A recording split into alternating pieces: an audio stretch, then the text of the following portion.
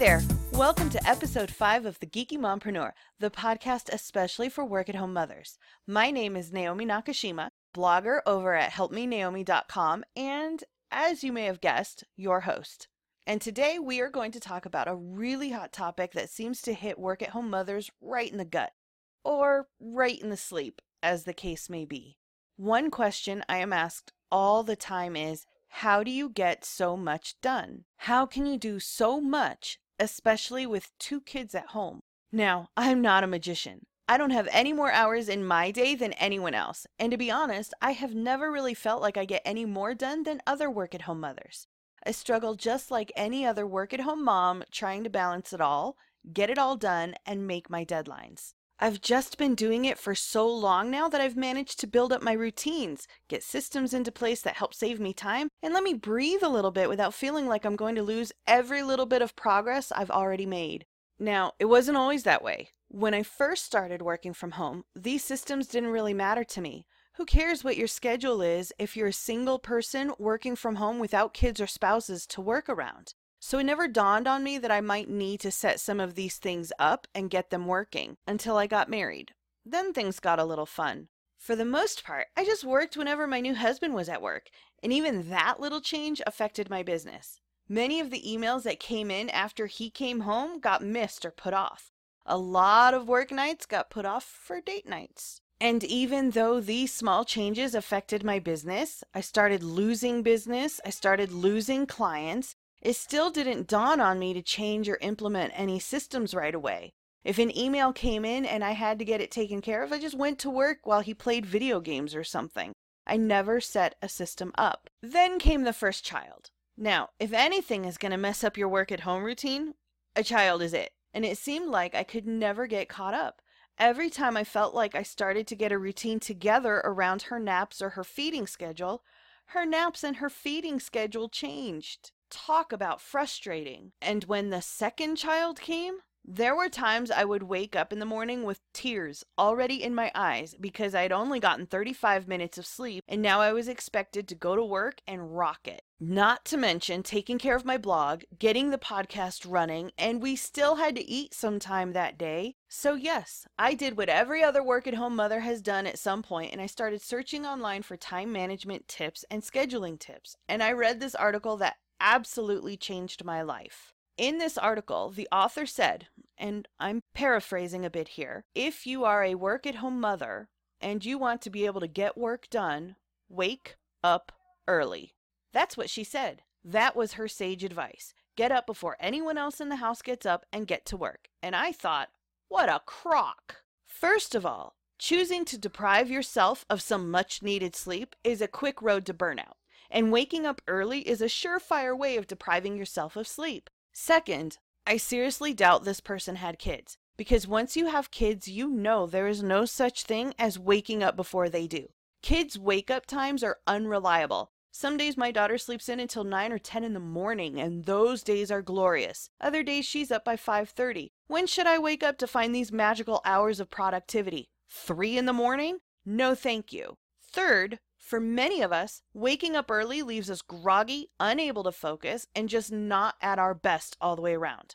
Trying to sit down to work at that time makes it harder to get motivated and inspired, not easier. Last but not least, by choosing to deprive yourself of sleep and waking up early just for the sake of getting work done, not only are you giving the impression that your job is more important than your health, but you are also giving your family the message that your work isn't important. Your job isn't important. That everything they are doing is more important than your job. And that is not the message I want my family to get. No, telling a work-at-home mother you have to wake up early if you want to get anything done is horrible advice. Now, I'm not saying you can't get up to work in the morning if that's what works for you. If you happen to be a morning person who wakes up motivated and bright-eyed and can start working right then and there, by all means, please do so.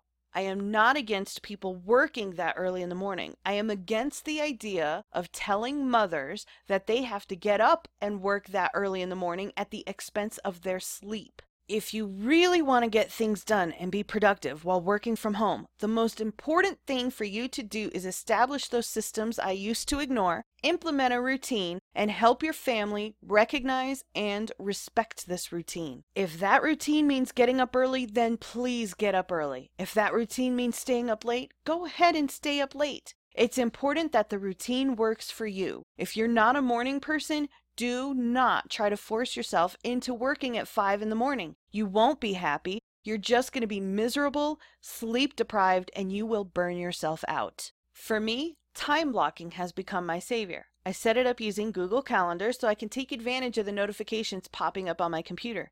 And on Fridays, I block out time for my week based on my deadlines and projects. That way, I get a notice on my phone when it's almost time to start a new activity. Then, for that time, whether it's half an hour or an hour, I focus solely on that activity. About 10 minutes before it ends, I get another notification so I know it's time to start wrapping things up and getting out of it. I also leave 30-minute breaks between each of my blocks. This gives me a reminder to get up and stretch, check on the rest of my family, eat, or even just throw some laundry into the machine. Any activity that doesn't require being tied to my computer. I adapted this system from the writing sprints I used to do for NaNoWriMo. It takes some getting used to, especially if you're used to just sitting down with a to-do list and working until you cross those items off your list. But what I like about this system is that as you use it more and more, you get more proficient with it. Writing a blog post takes 1 half-hour block of time because I've trained myself that during that block of time, I only concentrate on the writing. My blog research was all done during a different block of time. This method not only helps me remember to take care of myself and other priorities around the house, but it also helps me make the mental transition away from one activity and prepare myself for the next activity. And the short breaks in between these activities helps cut down on the number of interruptions I receive while working.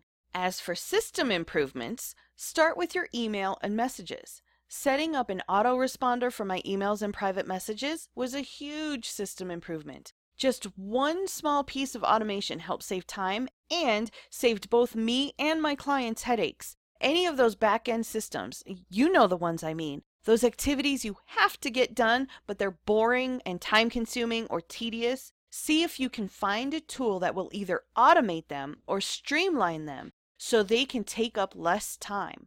Imagine for a moment how much easier your job would be, how much more time you would have if you had a tool that automated invoices for you, or cleaned up your database, or carried out your new client onboarding process. And these are just some of the things I can think of off the top of my head that can and likely should be automated. So, how do you get everything done? Not by depriving yourself of sleep or taking a backseat to everyone else, by building a routine that works for you, sticking with it, and then helping your family respect it. And that brings this episode of The Geeky Mompreneur to a close. Thank you so much for listening. If you enjoyed this episode, I hope you will let me know by heading into iTunes and leaving me a review. Go ahead and rate and subscribe while you're there. Once again, I'm Naomi Nakashima, and I hope you'll stop over at my blog, helpmenaomi.com, to share with me some of your favorite time scheduling tips.